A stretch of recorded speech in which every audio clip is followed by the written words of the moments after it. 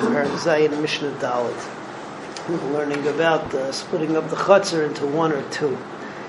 We'll do Dalet and Hay together. Dalet talks about if you have a trench in between, which we saw yesterday, a trench of Dalet deep, of Dalet wide, and 10 tefachim deep, splits the chutzner into two objectively, and therefore you need the area for each one. However, if you have a plank going over, a nesser, which is 4 tefachim wide, just comfortable to walk over, or you two gazustros, two narrower planks. So both of those serve to the fact that you can now make it into one chutzner. You have that option. That's Mishnah Dalet. Mishnah Hay talks about if you have a pile of hay or kash the animals can eat in between, it's 10 tefachim high. That also divides it into two. It serves as a mechitza. One might think that you can't have the animals eat it, because if the animals eat it, so then it's going to be gone, and you're going to have one chutzner is going to be mevatel the eruv of each one. They're going to have to be mishtatev together into one eruv.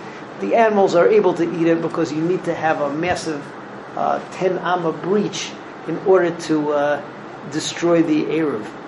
However, once in order to destroy the mechitza. However, once you do have that 10 amma breach, or if the mechitza is chopped down to beneath 10 tefachim, so then it becomes one chutzner, and that one chutzner requires one joint eruv between everybody. So let's just see the Mishnah Dalet and Hay together.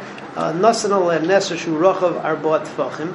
So if you put on the trench a plank of 4 tefachim, v'chein shtei gazustros, or two smaller, thinner planks, zu keneged zu, one opposite the other, so you can walk across the trench. Ma'arvim shtayim, so then you can have two eruvs, one for each chutzner. V'yamratzu ma'arvim echad, and if they want, they can make one eruv of the whole thing. Pachos mikan, but if it's less than Dalet al Dalet, or less than 2 gazustros, then you don't have a comfortable way of walking across the trench, then ma'arvim shtayim ma'arvim echad, then the two are split and it's 2 chatzeres. Mishnah Hay, mat bein shebein shtei chatzeres, if you have a pile of teven in between the 2 chatzeres, kavaya are tvar tefachim, and it's 10 tefachim high, ma'arvim shnayim be'im ma'arvim echad. So you have to make an eruv for each chutzner, because that's a border of 10 tefachim high, it's a mechitza, so you got 2 chatzeres. Elu machilim mikan, ve'elu machilim mikan.